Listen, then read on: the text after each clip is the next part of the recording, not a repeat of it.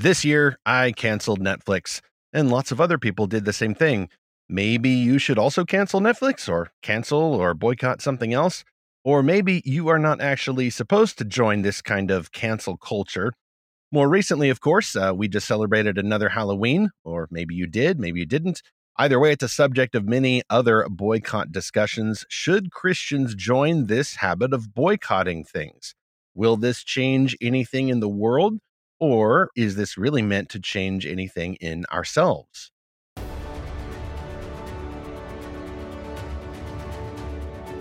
This is Fantastical Truth, the podcast from Lorehaven, and I'm E. Stephen Burnett, the publisher of Lorehaven. Lorehaven.com helps readers and fans find the best of Christian-made fantasy, science fiction, and beyond, and we apply the wonders, the awesomeness of these stories to the real world that Jesus Christ has called us to serve. And I'm Zachary Russell, and I am still a Netflix subscriber, so we'll get into that in a little bit. This is episode 41. Should Christians boycott popular culture like Netflix or Halloween? And we're going to be interviewing Cap Stewart today. Cap is a good friend of mine. I don't even remember how we met. We've actually met in person in Chattanooga a couple of years ago, but before then, we've known each other for a while over social media.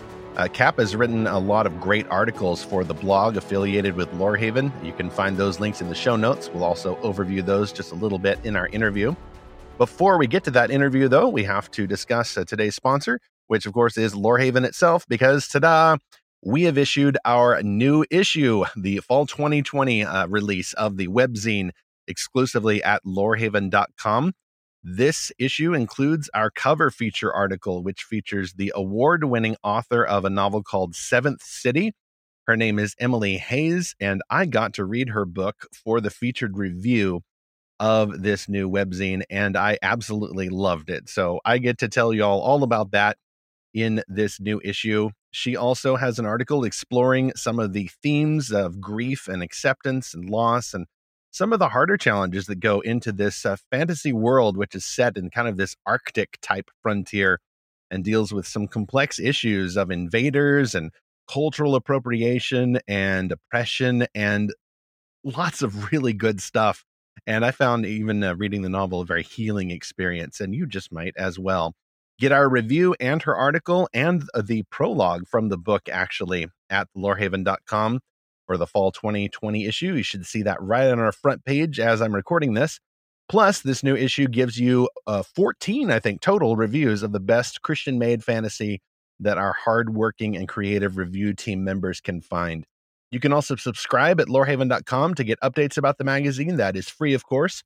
And we're planning upgrades in 2021. If you subscribe, you'll be among the first to know. You'll not want to miss what we are planning as we get out of 2020 and probably take some of those struggles with us into the next year. We're going to try to still help you find the best made Christian fantasy and sci-fi with reviews and articles and more. So, Stephen, you're gonna try to convince me to cancel Netflix, aren't you? You're gonna take it away from me. It's the only Christian option, along with homeschooling and not celebrating Halloween, absolute teetotalism, and voting how I say you ought to vote. Darn it! Oh wow! Yeah, now you're meddling. I'm alluding to our last discussion there, in which we didn't talk about who to vote for, but tried to go through some of the imaginations that we have as creatures in a political society, hopefully striving to serve Jesus regardless. So that's our previous episode, by the way, our Election Day special, episode 40. You want to go back and listen to that because we're just getting in all kinds of trouble talking about boycotts and Halloween and magic a few episodes ago and politics in our last episode.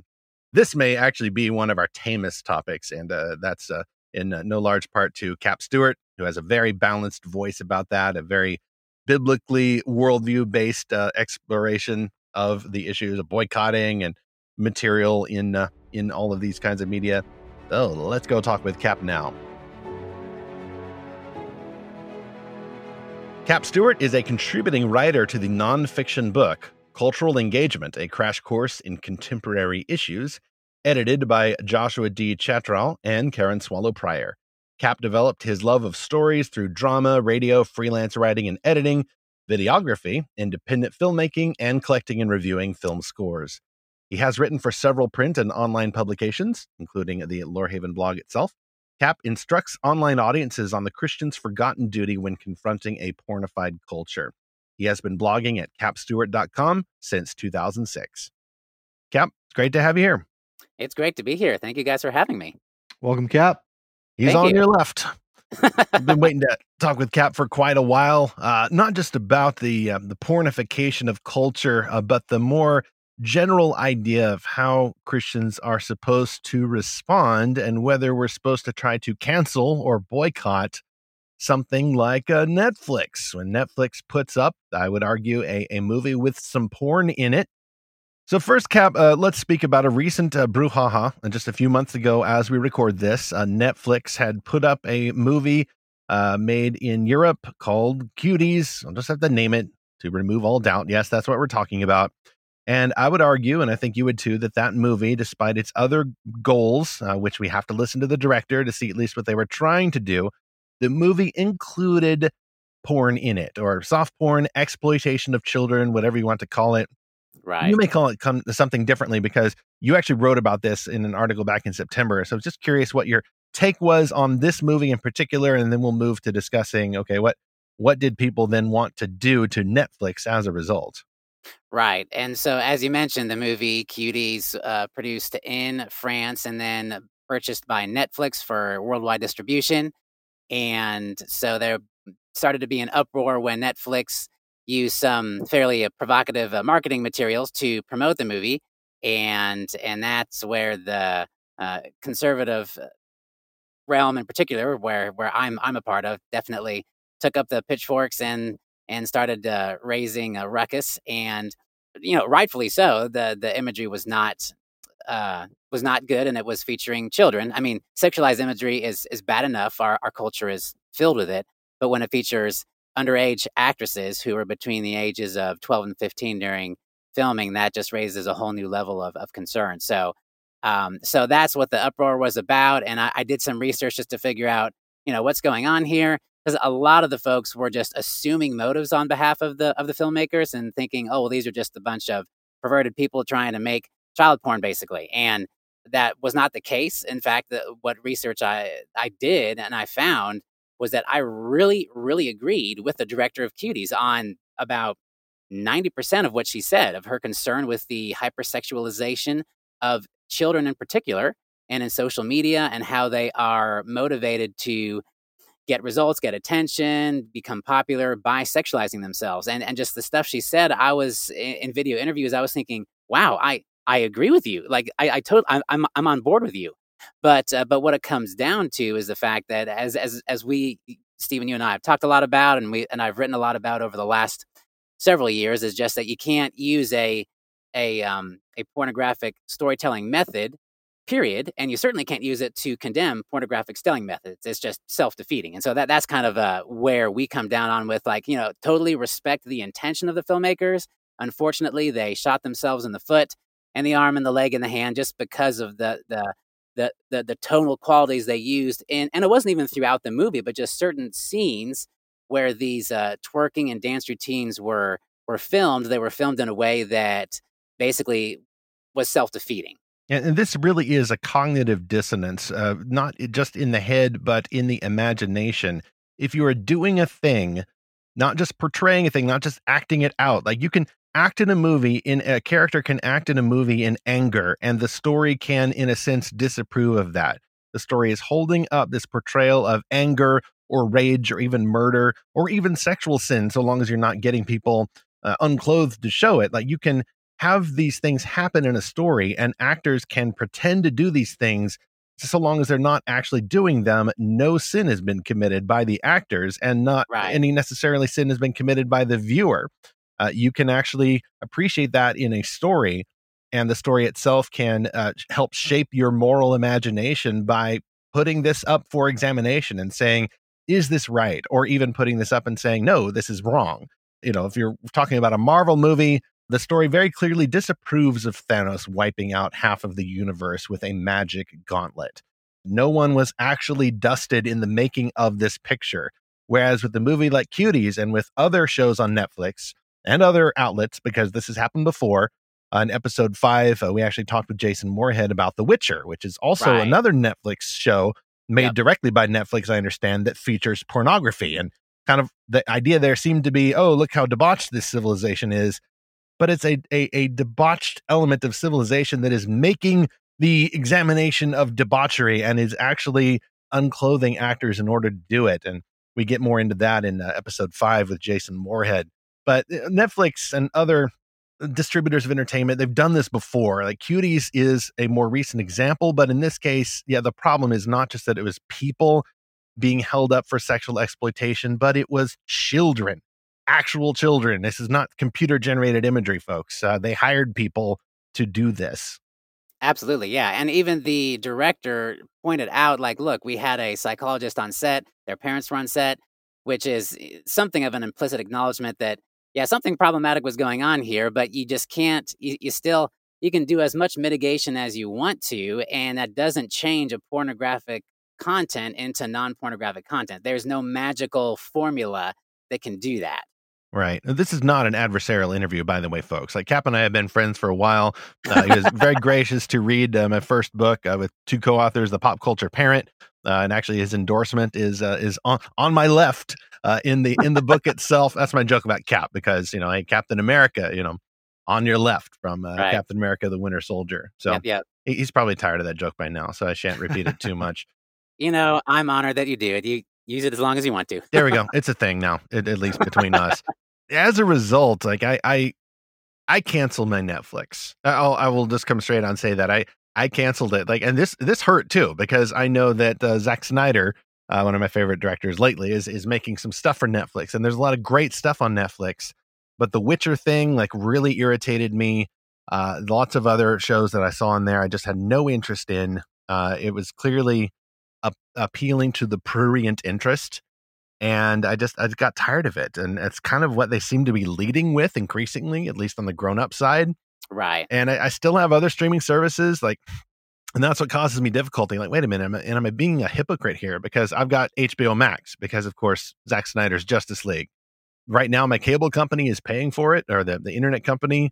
So it's not like I'm directly sponsoring that, but that only lasts for about a year. And then, okay, am I now, helping to fund ongoing profits for Game of Thrones, which has a lot more pornography in it, than which we've written about, Cap. Right. It leads to some complex issues that we can discuss under the next questions here. Zach, I understand you didn't cancel Netflix. You chose another alternative, which I think, by the way, is possibly equally valid. I don't think anybody's sinning here in how they're trying to respond to this. It's just, it does demand a kind of action from Christians, I think. Yeah, so first of all, I looked in my Netflix settings and I'm like, I wonder if I can just delete or block this title from my library. And they have kind of the basic settings where you can block a certain rating. And I didn't even realize this, but they have like beyond TVMA, there's like NC-17. And apparently I had no blockers on any content. I'm like, oh my gosh. And so I first of all just did that, just blocked the really raunchy kind of stuff. But then I couldn't delete just that title. And I'm like, I wonder if there's a way to do that. So I contacted the customer support at Netflix and said, is there any way I can just, hide this completely from all of our profiles? Because I don't even want my kids like running across this by accident. Like, well, it's TVMA. So if your kids' profiles are, restricted from TVMA, which they were, then they're not going to see it. But, we don't have a way to actually block a specific title. And I was like, how about you create that feature? And then I got on social media and got other people to encourage them to create that feature, which, I know software engineering takes a while. And then I also made this comment, well, until you have that feature, how about you just delete the title entirely? And they're like, well, we'll look into that and we understand your concerns. And I just said to them, look, it's not just that I find this objectionable. I think this film actually harmed people when they made it, which we can talk about. But my bottom line is I'm not really a boycott guy, which we'll talk about that. But lo and behold, a couple weeks later, they introduced this feature. It was very quiet. I had to actually find it, and I found it accidentally some other time. You can actually now hide that title or any title that you want. Really? I forget how I did it, but I had to go on my computer to do it. I couldn't do it from like the app or something. Right. Okay. So now, hey, at least you can do that. So on like a title by title basis, basically, and not so much like a rating, but on a title. Okay. On a specific title basis. Yep. Well, so I just did that. So I'm like, look, I don't ever want to see that that show. I want it to be possible to see it. Well, what unfortunately happened is that this whole debacle got started when Netflix put out a poster for the show that featured the characters of the movie in their exploitative outfits. And for all you could tell, it was just going to be a big, hey, maybe they might strip kind of show. I'm just putting it rather bluntly there. That raised some outrage. And then they said, oh, we're sorry, the poster doesn't reflect the content of the movie. We'll change it. Turns out the poster did reflect at least one rather pivotal moment of the movie, which most of us at the time did our research and became somewhat aware of that without even watching the movie. And as a result, a lot of people, it wasn't just Christians and it wasn't even conservatives, Right. started spreading the hashtag cancel Netflix. So the word they used was cancel, but I'm curious like, how much this might overlap with a word that at least Christians or people, adjunct to conservative culture in America or wherever, like how have we understood the definition of the word boycott in the past and present? Cap, like when I was growing up in the 90s, the big trend there, at least among some conservative Christians, was we're going to boycott Disney. Disney is having gay days at their theme parks. Like they're taking the Yeah. lead on this issue. We're Right. no longer going to sponsor Disney products. We're not going to go to Touchstone movies. Then we're not going to watch ABC. Like it was pretty coordinated, at least for a while. I think it started with the Southern Baptist Convention. It spread to focus on the family and some other conservative nonprofits. And then it just sort of washed out at the end of the 90s. And this follows in a tradition of some ill-informed boycotts. Like there was a one based on the slander of a company logo, Procter and Gamble in 1991. Yep. Yeah. And of course, there's my favorite, the Harry Potter boycott, which back in the day was done by a lot of Christians. And then now we're recycling it. we have completely inverted now. Christians have discovered that, hey, maybe Harry Potter won't turn your kid into a witch. Hey, it might, but it would be your kid's fault technically. Yeah. But now the author is standing up for the biological differences between men and women, and she is being canceled or boycotted by people on the left. So big setup for that question about what is a boycott and how have Christians won or lost at these in the past? Sure. And I grew up in, I think, a very similar culture to you, Stephen. There was one particular magazine that however often it was published, every other week or every week, had a list of companies to boycott because they did this or that, and all the lists of shows, and here's all the content that in it was bad or inappropriate. And so we had this huge list of things that we could boycott, and that was kind of the culture I grew up in as well. And so I think whether you're talking about boycotts on the right or cancel culture on the left, just that whole idea really is it's more of a consumer activity, I guess, where the whole goal is it's a political goal. It's a socioeconomic goal designed to bring change in others by forcing their hand, because you're saying, look, I'm going to take away money from you because you're not doing what I want. And so it's really this design to like force others to change because they're not, they're not living up to a particular standard that I think is appropriate or worthy of my patronage, at least. Right. And everybody does this, by the way. Christians Yeah. did not invent the boycotts. The No. latest iteration is called cancel culture. And everybody does this because at their best, they believe, here's what I think is right. I want other people to at least behave according to this standard because it is good for society. This is a common good argument. And so I'm not going to buy this particular product or sponsor this particular group because they do XYZ, and XYZ actively harms people. I think the problem I see is, for example, just a moment ago, I was thinking about kind of the reaction where some TV channel does something bad or something, and then someone in the comment section will say, "Oh, I wish I could watch that channel so I could boycott it now." Implication being, I don't watch it, so I don't care. But man, I'd really like to get them good. I think at our best, we would be reluctantly boycotting. It would be the sober behavior of an adult who's like, I'm sorry to have to do this, but I really can't. I cannot watch your streaming media any longer, however much I wish I could. I really wish you would rethink this one. And I think although my cancel Netflix activism veered on let's get them real good, and that Lord only knows what that might do to my soul if I gave it its lead over time. the best impulse would be that reluctant, more like the behavior of a parent who does not want to discipline someone, but ultimately has no choice. Right, yeah, and I'm not a big it sounds like all of us here aren't necessarily huge boycott fans per se.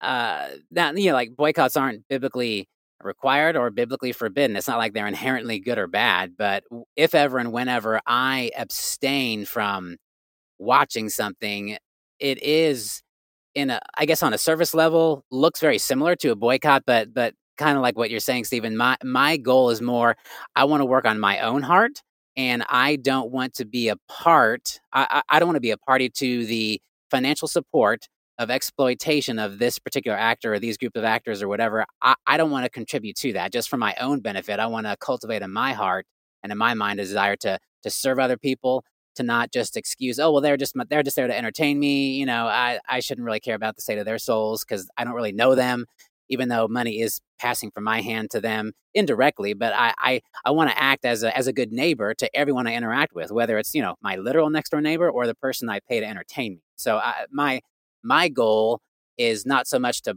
boycott or cancel as it is to try to basically honor God and love my neighbor as myself. Right, which is a phrase that you bring into a lot of your articles, and I really appreciate it. It's particularly relevant now that more Christians are concerned, or at least they want to be concerned, or say they're concerned about being a good witness in the world. We must carefully suggest that this is part of being a good witness. Being a good witness doesn't always mean trying to affirm our neighbors wherever possible.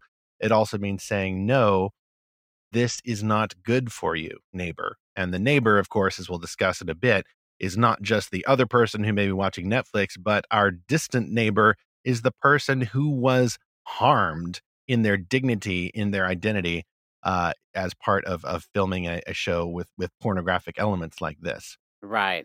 Yeah, Stephen, the point you just made is kind of where this is the part I'm trying to make sense of myself. Like I've always believed, hey, I have the right to not watch something, read something, listen to something, but I don't have the right to not be offended by something that someone else has made. And this is the big drum that I beat all the time about free speech. That free speech means you don't have the right to be not offended. But the problem is, or the thing I care about is that people aren't making art that harms people, and then we have to get into, well, how do you define harm?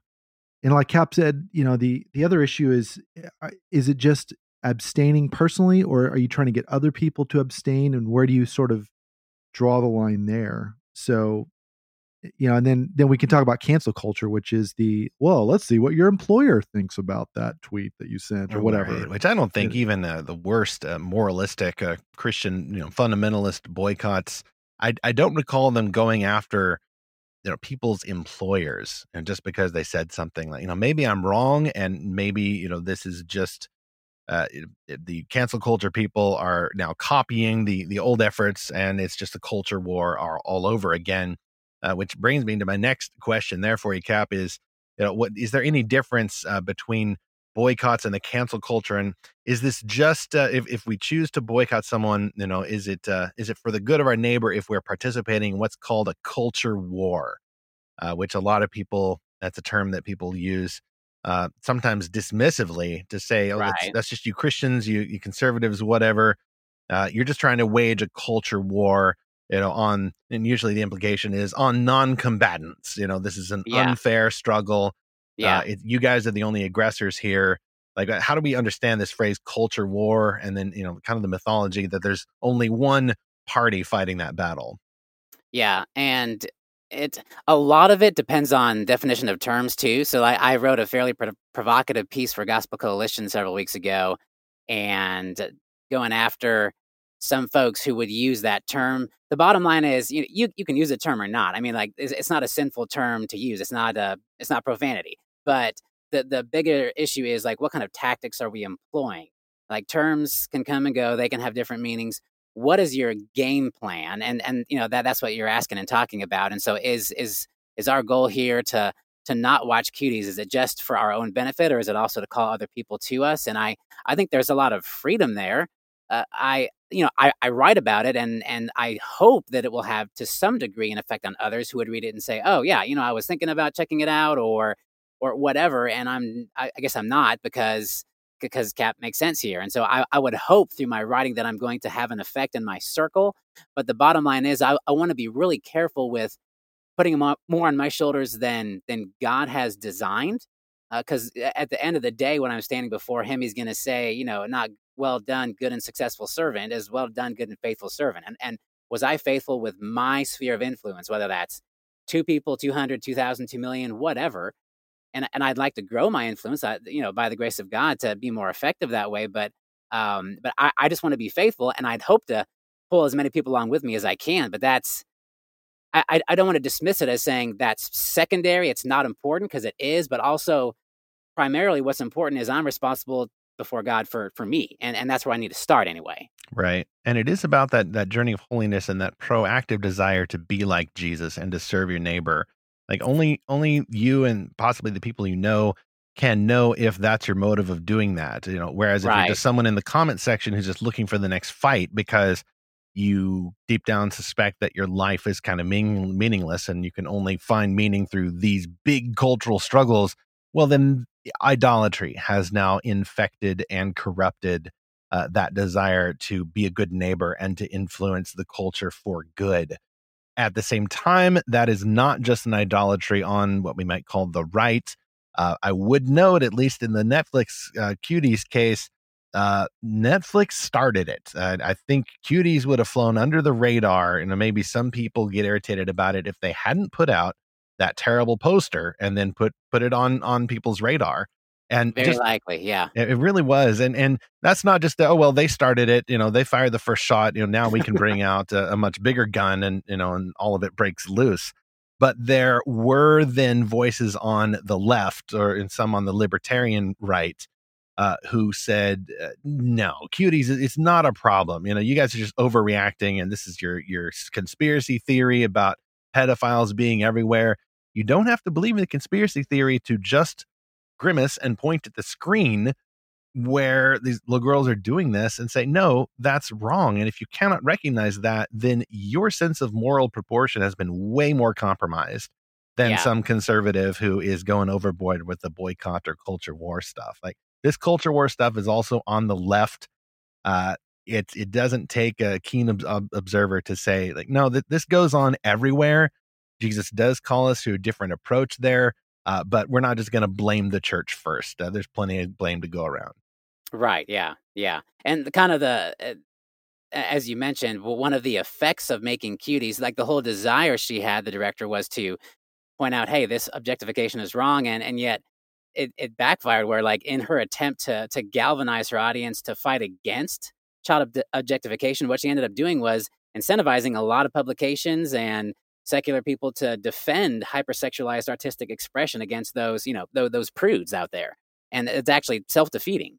Yeah, it reminds me of this other Netflix show that just came out called Puppy Murder, where in this provocative film, the director literally murders puppies to teach you that murdering puppies is bad. I'm just kidding. This is a Babylon Bee article, which is just perfectly timed for this. But yeah, I read that interview with the director, Cap, and I can actually understand that motive that she had, which is, hey, let's shine a spotlight on how children are exploited in all these other ways in our culture, and especially by social media. But it just came, I haven't watched the film, and I don't plan to, and I don't even want to watch the clips of it, but reading enough about it, I can understand that the problem is in how she showed or portrayed those scenes or whatever. Right. And I don't want to get into the details, but I think there's a way of calling attention to things that doesn't have to involve those same things. And but and again, it's that it's children, that it's so troubling. Right. Yeah. It's troubling if it's grown-ups, as Cap has said, and we'll get into that a little bit here. But when it is children, then you have pushed the opening of the Overton window, that realm of what is acceptable in decent society among decent folks. And that will not do. And that is, unfortunately, the next frontier in the sexual revolution, or what I would call sexualityism. Even in the 90s, the the boycott days. I was hearing, they're gonna go after pedophilia yet, or it's going to happen. It's slippery slope, guys. Unfortunately, now this is the future. We don't have flying cars or moon cities, but we do have those efforts. They've taken different form than I would expect, but I think they're pretty much here. And it is appropriate then to respond to that and respond very firmly, but with that tone of regret, I think. Similarly, and we get a little bit into more recent event here, folks. As we're as this episode is released, we just got through another Halloween. A Halloween, and by the way, when I haven't seen a lot of lawn decorations based on pandemic horror. Wonder why that is.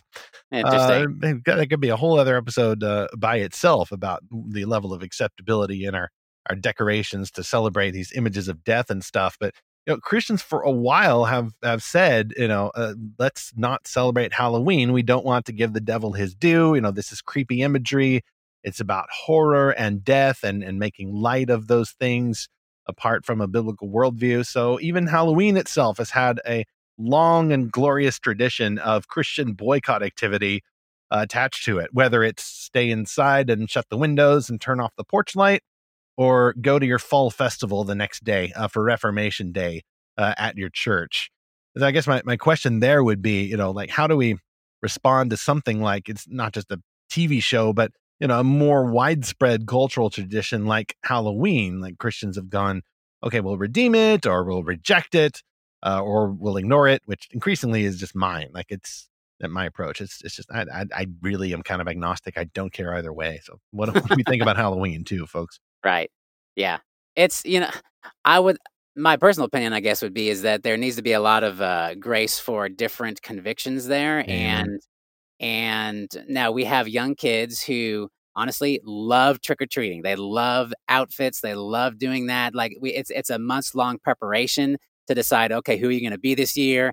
And being able to go out and get candy and be their characters is a wonderful opportunity for them to role play in a very innocent way. And so I think there's a way to participate in what your culture is doing without dishonoring God at all. But I also know there are folks who have a greater conviction, and by golly, if that's a conviction for you, then certainly don't practice it. Like the Bible says, whatever is not of faith is sin. So don't go against your conscience if you can't do that.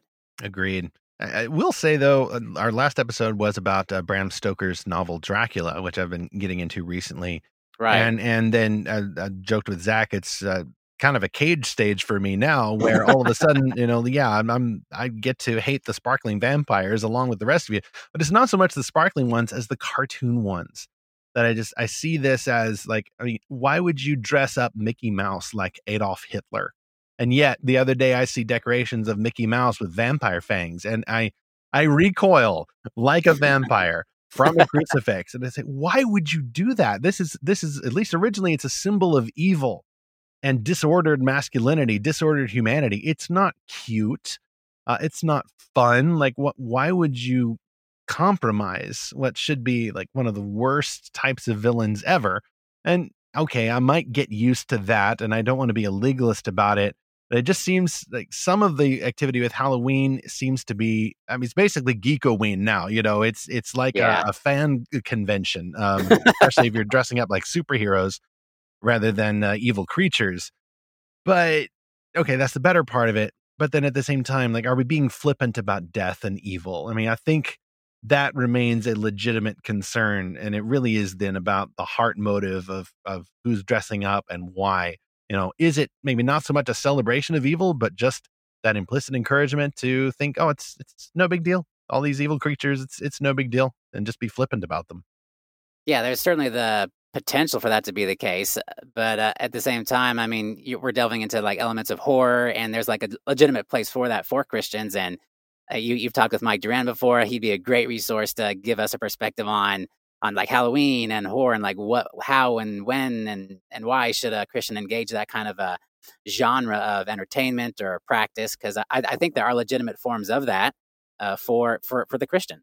So before we even talk about influencing the culture and being good to our neighbors, there is a legitimate place to being good to ourselves by pursuing holiness. And if these things tempt us to sin, if they do not come from faith, then they're therefore sin, as you quoted from the book of Romans.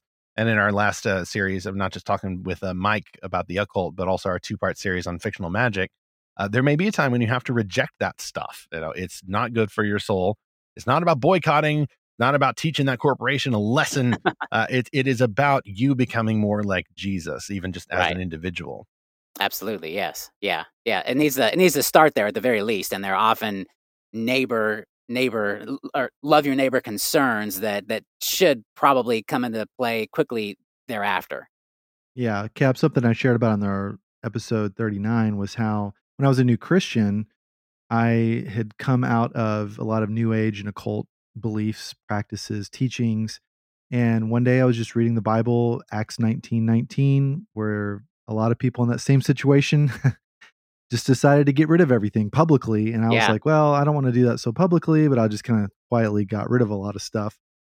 And not necessarily like fantasy novels or whatever, but just more like actual like teaching books or just anything that was sort of related to that because I was trying to make a break with my old, BC life. Sure, yeah.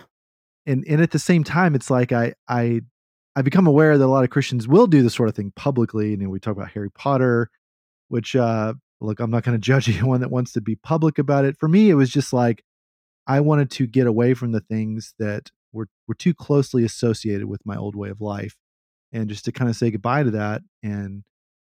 But yeah, I think that when it comes to fiction, when it comes to art, it's not quite so clear. I did have to take a break for a while from fantasy because I'm like, I just don't even want to come near that for a time. Which is part of why I'm more into sci-fi now, but I still enjoy some fantasy. But I think that there are certain genres that are really never a good idea. Would you say that, Stephen? Definitely. And the one genre, if you can call it a genre, that always bears an exception in conversations like this. Like when I'm talking about fantasy or science fiction or even horror, paranormal stories with some controversial content, there's almost always some room for freedom of conscience there. But I think the one thing that is locked away from that is the genre of porn. Like that is, Right. I would say that is inevitably a sin, not because what's on screen or in the picture or whatever, it, has some, metaphysical germ that attacks your soul, but because that the cause and effect of the effect that porn has, particularly on a man, but come on, don't leave the ladies out, folks. They struggle with this stuff too. The cause and effect are so closely related that it may as well be that these images, these ideas have a contagion attached to them. The temptation is just so inevitable that we basically need to treat the thing as if it's infected, which is how, you and I got to know each other. Cap was writing about the concerns with the Game of Thrones TV show, which does have pornography in it. There's no way around it. It's not all porn. Yes, there's plot lines and dragons and character relationships and stuff. But it's got pornography in it, which even apart from the boycott question leads to my question of what are some good and uniquely biblical reasons to avoid nudity, pornography in movies, in visual media? Yeah, well, the looking inward first, you got to start with your love for God and your desire to take seriously His command to be holy as He is holy, and so that especially is an area where there's a lot of gradation because different people have different levels of susceptibility or resistance to different subject matters, and so there's a lot out there that one person could watch with a clear conscience and another could not. And we really need to make freedom in our worldview for folks to have differing opinions there and different convictions, and to not take our particular set of standards and apply that to everybody. But then, as you mentioned, the indissoluble link between the fact that these pornographic images are like it is unredeemable. You cannot redeem pornography into some other form that is somehow pure and right and holy and good. It's impossible. And not only does that affect audience members, but that's affecting the folks who are doing this. It affects their bodies, it affects their hearts and their souls and their relationships. And so that definitely also needs to be a consideration, which, as you and I have both written and talked about, that's been a pretty big, there's been a vacuum in at least the conservative Christian circles we've been a part of, where that really hasn't been a consideration. It's more of like what's appropriate for me, and that's where the criteria kind of ends. But that's a great place to stop and a horrible place to stop. And also, okay, if I'm paying money for this,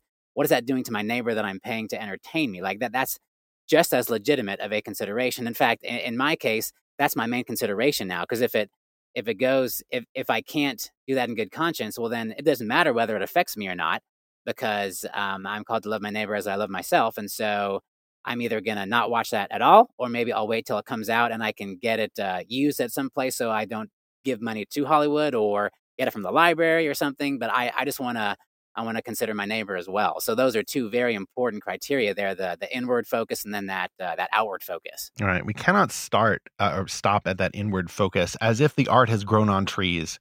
And I think that some of those discussions are simply because Christians historically have just not been familiar with how movies are made. They just assume these are, celebrities or whatever. They're some kind of distant subspecies of human who does this. If we're even thinking about the actor, and maybe we just assume, maybe trying to assume the best. Oh, that actor or actress, they're perfectly fine with these scenes, with this kind of behavior.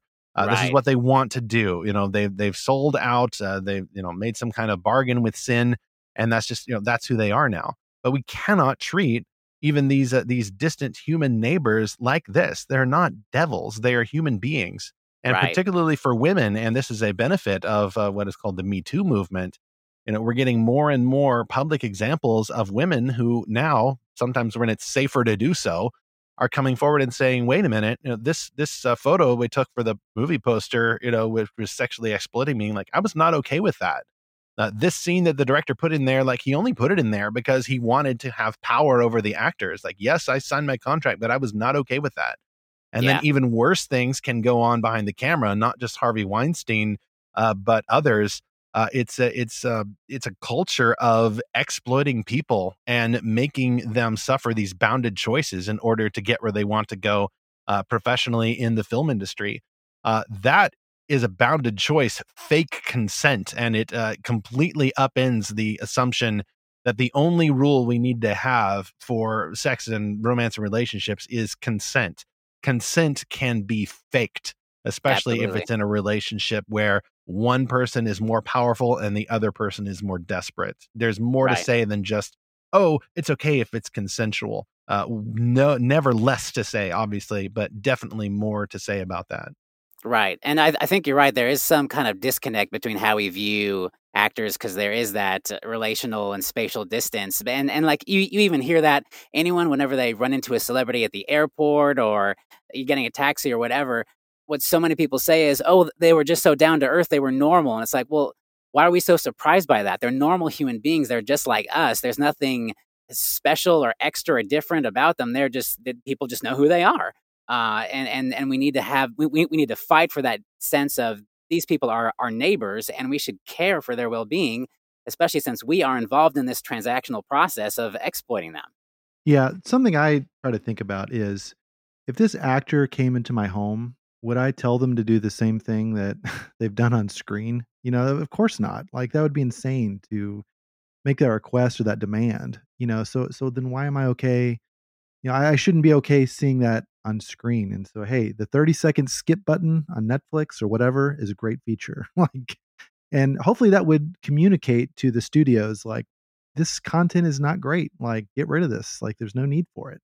What's fascinating too, in a good way, is that increasingly, and sometimes you have to know where to look, I actually see some positive results of standing up to this kind of sexual exploitation. And recently, for example, there was I think it was a magazine cover that featured all of the cast members of a new Suicide Squad movie, directed by James Guardians of the Galaxy Gunn. And I'm not too interested in this movie, especially if it's going to be all R-rated and kind of exploitative in another way. Like, oh, show up and watch these people get killed in gruesome ways, because this is Suicide Squad. This is DC. This is gritty. I'm okay with some grit and obviously some noble dark themes. If the Yeah. story is focusing on heroes, as all of my friends know, I'm a big fan of that. But the point is about this magazine cover is I cannot recall any exploitation in it. Sure, there's superheroes, there's super suits, there's big buff guys, and everybody's very fit, and it's Hollywood stuff. But for example, the actress Margot Robbie, who plays Harley Quinn, this is probably her most modest outfit, at least the way that they showed it on in this magazine.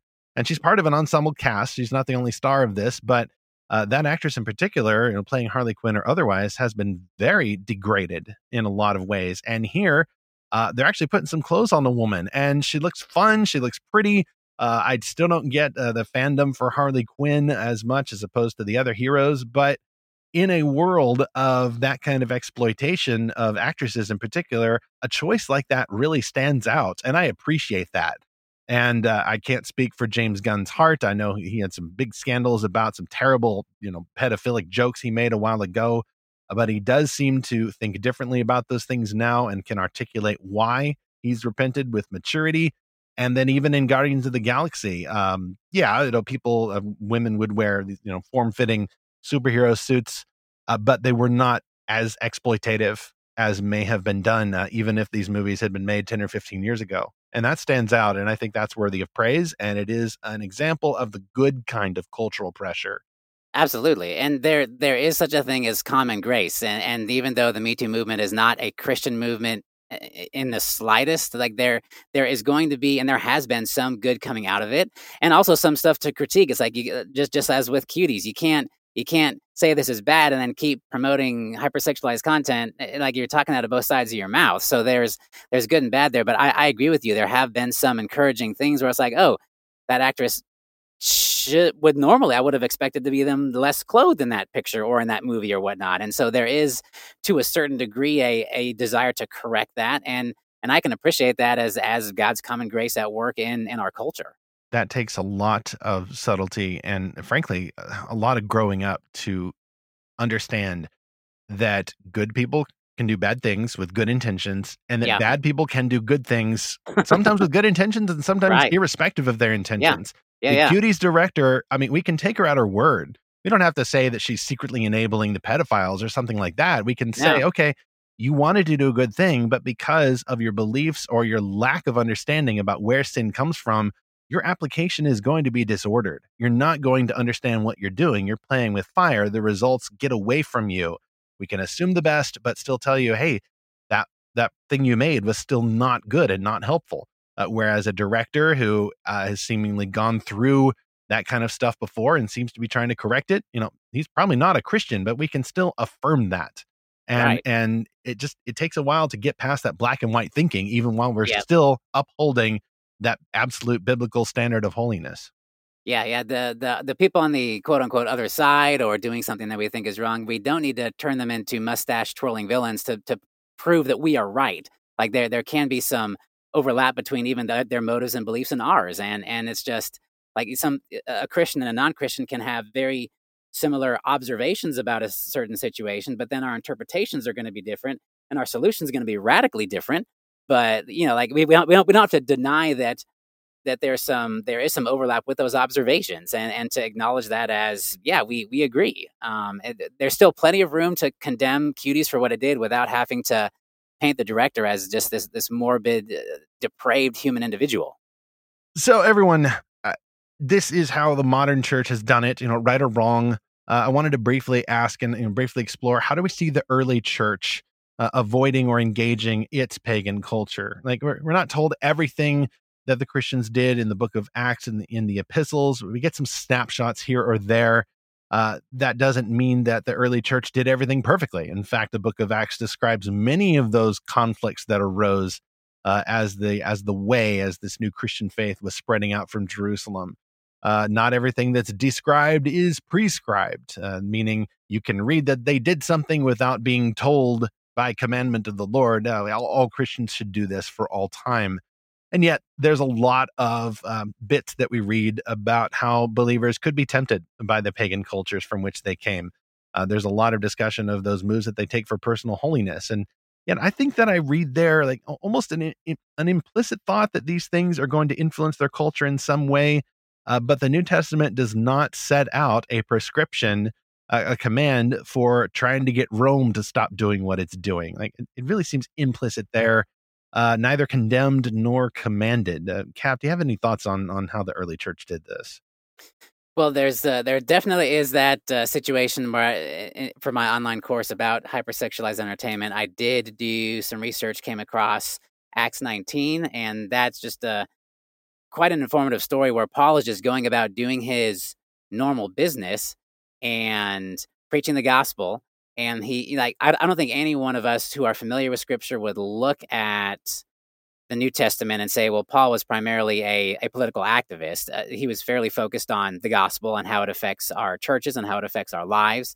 And not that nothing else was important, but that's what was of supreme importance. And so as he's ministering and having an effective gospel ministry, it actually starts to affect the lives of folks who would realize, oh, I'm not going to be an idolater anymore. So they stop buying idols, and it affects the local commerce. And that was kind of a byproduct of keeping the main thing the main thing. Again, not to say that political activism or boycotting or whatnot is never appropriate. Sometimes it may be very appropriate, but just to keep our focus on loving God primarily, supremely, and loving our neighbor as ourselves as the main focal point, that really is going to affect these other areas. And I think we see that in Acts 19 as the folks stop buying idols, and just other places where the gospel has a natural and powerful outworking affecting our practices. So it's not that the Ephesian church was printing up scrolls and distributing them, saying, "Don't buy any more statues of Artemis or whoever it is." Right. You don't need to have that kind of coordinated campaign. Just whatever was being taught in the local church and then talked about, by word of mouth. This was the inevitable result that people were not going to buy idols. You didn't have to coordinate something. You didn't even have a Christian nonprofit, raising donations nationwide to put out a list of idol factories that you needed to go pick it. Right. And Paul may very well have said, look, you guys need to stop purchasing these idols. That might have been a part of his practical instruction, but it wasn't included in Scripture, and also it was subservient to what we do know and what we have read and what we do see, and that was that the gospel is what ultimately changes lives. And you can give people a whole lot of list of rules, which won't do a bit of good in the long term. But if the gospel really changes us, if we really learn to love God for who He is, if we really learn to love our neighbors ourselves, then those ripple effects and ramifications are going to affect our engagement with pop culture, the way we respond to it positively and negatively, and just so many other areas. Zach, I do note that the Ephesian church Christians were evidently completely not concerned about being a good witness to the Ephesian silversmiths. They just ruined their witness there in wrecking the economy there in Ephesus. It's really interesting, too, what I pulled up Acts 19 and what Demetrius, the silversmith, says about this. Yeah. He says, you've seen here that not only in Ephesus, but in almost all of Asia, this man Paul has persuaded and misled a considerable number of people by saying that gods made by hand are not gods. And we see that a little bit earlier in Acts 17, where Paul pretty much says that. So what's really interesting about this to me is that Demetrius, a non-Christian, understood the Christian message pretty well. So they were really clear in what they were saying about this is why we're not going to buy these statues anymore, because these are not gods. Right. And then, of course, as they say that, then other people start to catch on. Oh, wait, what are you saying? And you're saying Artemis is, shouldn't be worshipped anymore. Like, how can you say that? But I'm just so intrigued by the fact that their message was so clear that Demetrius was able to repeat it. And to me, that's the big thing I always wonder about. Like, okay, is what we are saying about what we're going to practice or not practice, is it clear why we're doing those things or not doing those things? Or is it just, are we just coming across as adversarial, or is our message getting muddled? Or, what is the core message that we're trying to say about why we're canceling Netflix or why we're not practicing Halloween or reading Harry Potter or whatever? Yeah. Is it super clear the reason, that so much so that our neighbors could repeat that reason? Well, so far as it depends on us anyway, I would say that the cancel Netflix campaign was pretty clear. And any of the obfuscation going on there was coming from the opponents of that campaign. Oh, y'all are just being conspiracy. Oh, y'all don't even know the intent of the movie. Oh, y'all haven't even seen the movie, implying that we somehow missed something about it. No, actually, I think the facts of what were in the movie became pretty clear pretty quickly. The clarity was on the cancel side, at least mostly. I'm sure some people were just glomming on, there was outrage, it's social media, there's going to be some unclear stuff.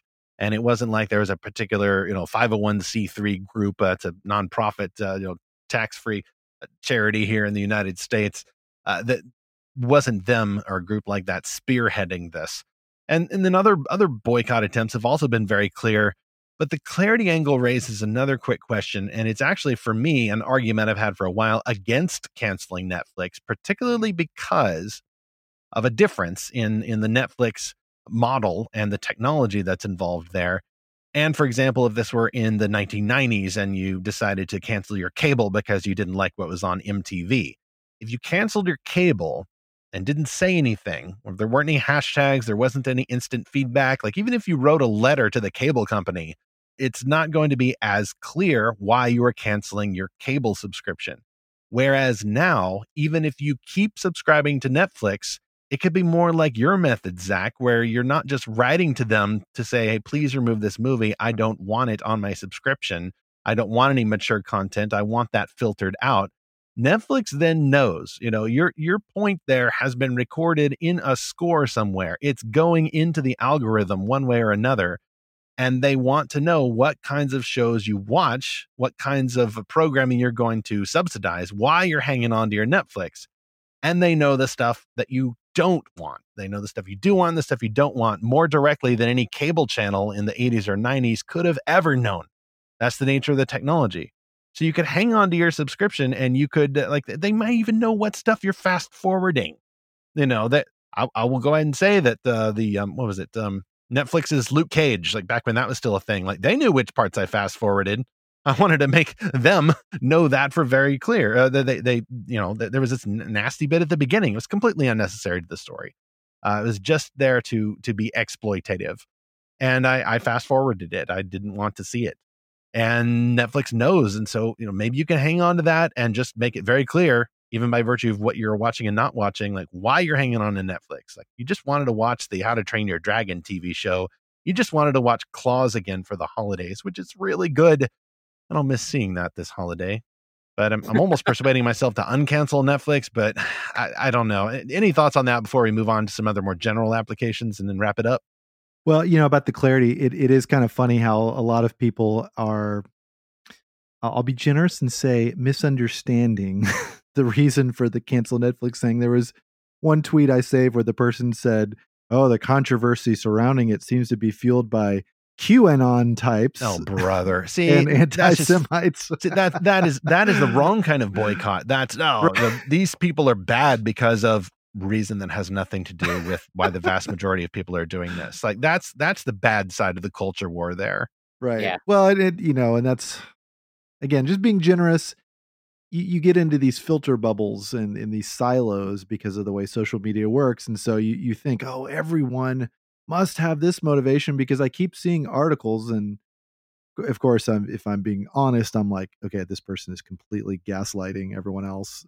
Yeah. Should you reinstate Netflix? I don't know, Stephen. I don't think there's a right or wrong answer. I think it really comes down to just your personal conviction. It's, Netflix has certainly taken notice. Their stock has tanked after this. They're being investigated for criminal charges now, apparently, for this film. And so, look, I mean, I think the pressure has worked because, again, just going back to it, it's not that we are saying I don't want to see this or that no one should see this. It's I think you've made something that actually hurt people, and it may have broken the law. And so I think that definitely crosses the line. And, in terms of when you think you should reward them for a subscription again, that's up to you. I don't think there's a right or a wrong time for that. I think there's freedom. What do you think about that, Cap? I really would think that's primarily a matter of conscience. I'd be very uncomfortable telling Stephen or anybody else, you should or should not cancel Netflix, or you should or should not keep it, just because of the all the variables involved. It really is just a matter of trying to honor God, and as you also pointed out, Zach, earlier, just with the clarity of the message, I think also comes from the clarity of our motives, which people won't always get to see. But if if your motive is genuine, I think that is going to affect the way you communicate, what you communicate, and that will help the clarity of your message. Because if you are being legalistic or prideful, that will come out in how you condemn cuties or whatever else. And I have seen some condemnation of cuties where, on principle, I would agree, but also just like, whoa, that approach was totally like, you're not going to get anywhere with communicating with people who disagree with you because you're just painting the director as this horrible person, or whatever else you might say. And so I think motive, even if people can't, it's not a physical tangible thing people can see, if by God's grace our motives are pure and right, that will come out in how we're expressing ourselves and how we're communicating ourselves. It also matters that we recognize the complexity of these issues. If Christians withdraw from a thing, then they think that thing has basically gone over. It is now irredeemable. If I cancel Netflix, my intent ought to be that Netflix then changes their behavior, and then I, with happiness, get to resubscribe. It wasn't so much, oh no, we had this movie on there that made me want to cancel. It was, of course, just that mounting dislike of most of the stuff that was on there, or the stuff that tended to rise to the top on my menu anyway. And not because I was watching it. I'm not sure what the algorithm was thinking there, but it was their response. The response to the Cuties boycott was, what's wrong with you people? This is a fine movie. It won at the film festival. I don't care that it won at the film festival. Okay. Well, look at who some of the judges were at that film festival. Yeah. That tells you something there. But, the fact that they were in it, it seemed to be that they really didn't care whether the movie was even that popular. It was about the prestige. Oh, we got this prestigious film. It's about, sending a moral signal about the kind of fame that we're chasing here. And if that is the case, if they are being driven by that kind of prestige, then it doesn't matter if, a half a dozen people actually watch the movie. They're going to keep it there on Netflix for the prestige with the right people, the folks who are in the inner ring at the film festivals or any of that. And at that point, okay, yes, I am going to cancel. But if I think that, they thought, oh, we'll put this movie on there and then a lot of people will like it and more people will subscribe to Netflix, then keeping my Netflix subscription, but not watching the movie, and then possibly letting them know, hey, I don't want this, please remove it from me. That would have a chance to persuade them, I think. But if it's about the prestige, then there's really no hope. It doesn't matter whether or not I watch it. I might want to cancel it there because then, at least there's less of my money that they're using in their chase of that kind of prestige.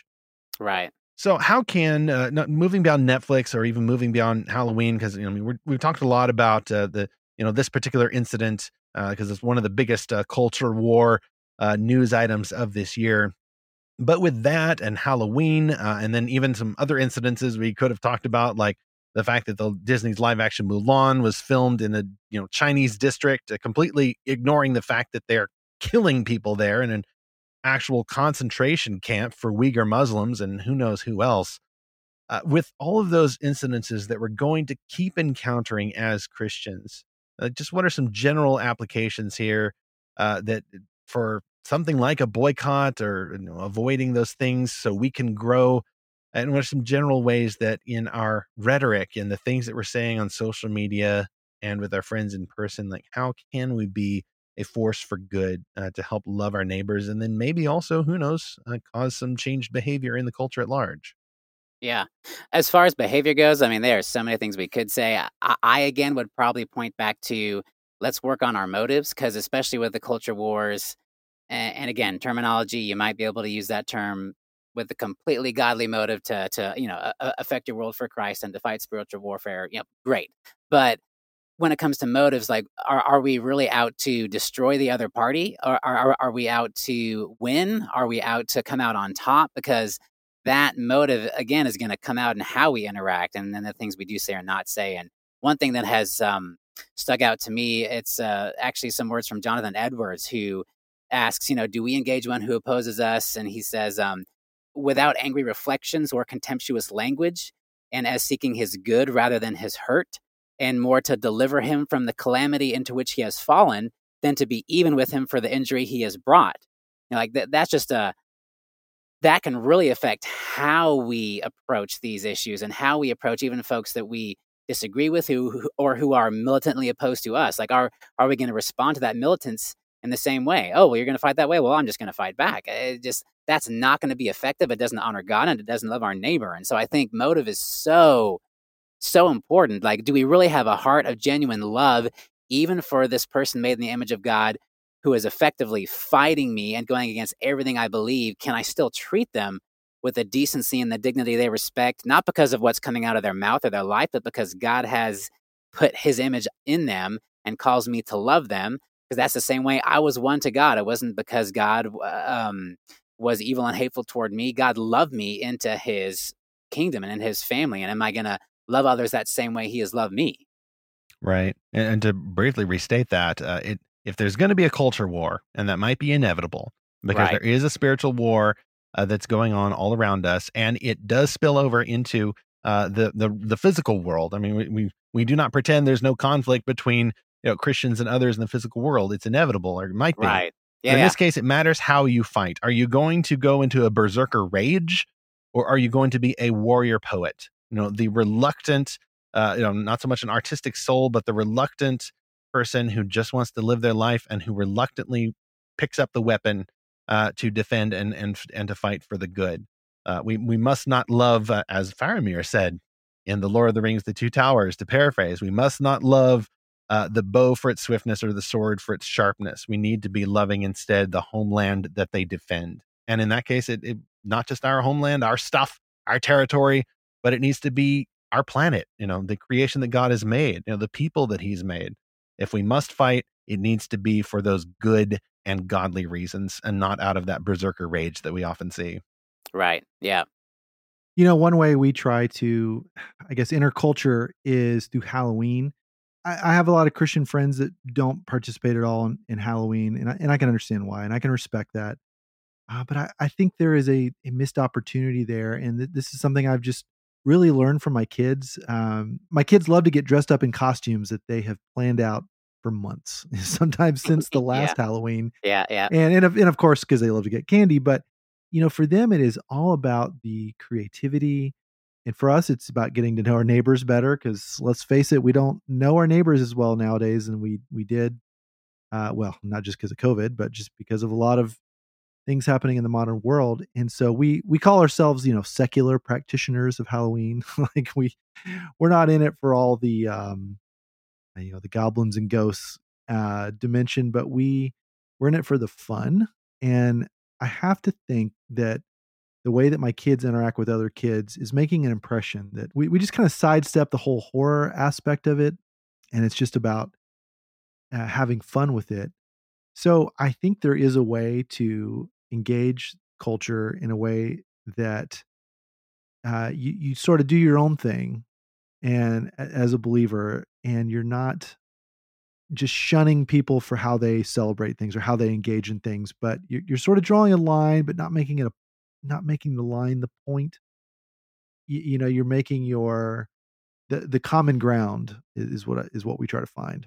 Yeah, absolutely. Finding the common ground is not a capitulation to an opposite worldview. It's not giving up your faithfulness to Christ. That's a legitimate way to reach out to people. To establish that common ground really gives you a position then to feed into and speak into their lives in other ways where before they probably wouldn't be willing to give you the time of day. And so any place and any time we can do that, I think, is a great not only evangelistic tool, but just a great way to connect with those with whom we might not have a whole lot in common. Any common ground is I think that can just be a great means of grace for us to minister to others. Cap, I really appreciate that thought, and I think that our listeners will appreciate the other homework that you've done, not just into boycott culture or the methods or the motives of that, and not just the exposés of some of the abuse and exploitation of actors, particularly women, that goes on in too much media storytelling now. Like, this is the right way to push back against that out of love for that person, even if we've never met them. Rather than just a purity impulse, although that matters as well. It's about love for neighbor. It's about seeking that good for others as well as our own holiness. So I'm wondering if you could tell people where folks can find more of those articles and what else you might have coming up, and we'll also include those links in the show notes. Sure. Most of my writing is on my blog. That's, as you said, just capstewart.com. And I did develop the online course that delves really deeply into just that whole concept of not just hypersexualized material entertainment, but how do we come at that from the love your neighbor approach, which isn't very popular. And so that is at christiansandmovies.com. And those are probably the two main areas where I produce and publish my writing. I have a great privilege on occasion, of course, of writing for Speculative Faith, and love being able to do that and work with you. But those two sites are the main places where I publish my material. Well, appreciate that you are, and it's great knowing you, and I'm sure we'll be doing more episodes and articles in the future. I look forward to those, and I look forward to the next project that you're working on. What would that be real quick before we wrap up? Oh gosh, the next project. I am about to write an article about Salma Hayek and her kind of career, and just looking back at what costs she had to pay to get where she is today. Now, that's going to be fascinating, and it helped to humanize. I don't think I've ever seen any of her movies, but I recognize the name anyway. Yes. And I think I might I have a dim memory of some more exploitative media, which is unfortunate, but just reading about this helps. Even when we see those images, you might be tempted to reduce that person to some kind of a symbol of sin. Like, it really helps to see what's actually going on there. Maybe she doesn't want to look like that. Maybe she feels like she has no choice. Yeah. She's, you don't have to try to act like a hero to this person we've never met or rob them of agency. Yes, she's still responsible for her choices. Right. But the chivalrous Christian needs to allow for both those possibilities. That's usually mixed up when someone's looking like that. And the whole thing is so mixed up, which requires a lot of discernment work to disentangle the common grace from the idolatry that's going on. Godspeed, Cap. We look forward to talking with you again. Stephen, Zach, thank you so much for having me on. It's been a pleasure to be a part of the podcast. Thanks, Cap. You're always welcome. Well, that was a great discussion with Cap today. So now let's go to our Fantastic Fan segment and see what we got in the mailbag. We got a message from David Umstadt, who wrote to us after episode 39, our episode about Dracula. And David says, quote, "I've been trying to tell people how Christian and profound the Dracula book is. Alas, it seems there hasn't been a good adaptation that really gets Dracula. The board game Fury of Dracula is probably the best adaptation I've seen. I really want that shirt with that Bram Stoker quote on it, the one about novelist's job being to emulate Christ in long form." End quote. Yeah, that I really love that quote too, David. And no promises, but keep your eye on the Lorehaven store. Maybe that will come in the future. If not this holiday season, then a future holiday season. It's an epic quote. It's definitely maybe it's a more writery type quote. In that case, it might be even better to share with the folks at Realm Makers, who lean a little bit more in the direction of the creation of these kinds of stories rather than the reception to them that Lorehaven emphasizes. So who knows? I'll pass that along and see if they want to pick that up if we don't get to it first. Next on Fantastical Truth, I mentioned earlier that the new Lorehaven issue has released, featuring award-winning novelist Emily Hayes, author of the Arctic fantasy Seventh City. In our next episode, Emily will actually join us to explore the images, the ideas, the themes of this book, and how exactly she managed to know so much about making snowshoes and taking care of horses in a frozen wasteland. Meanwhile, whether you boycott or not boycott, whether you cancel Netflix or anything else or not cancel Netflix, make sure you're doing it for the glory of God, not out of anger, not out of an ungodly attitude or a reaction to everything. Always do it for that proactive focus on pleasing Jesus, whether you're trying to influence culture or just make sure that you are pursuing the nature of Christ in yourself as a person made in his image and remade to rule in his kingdom forever as we continue to seek and find fantastical truth.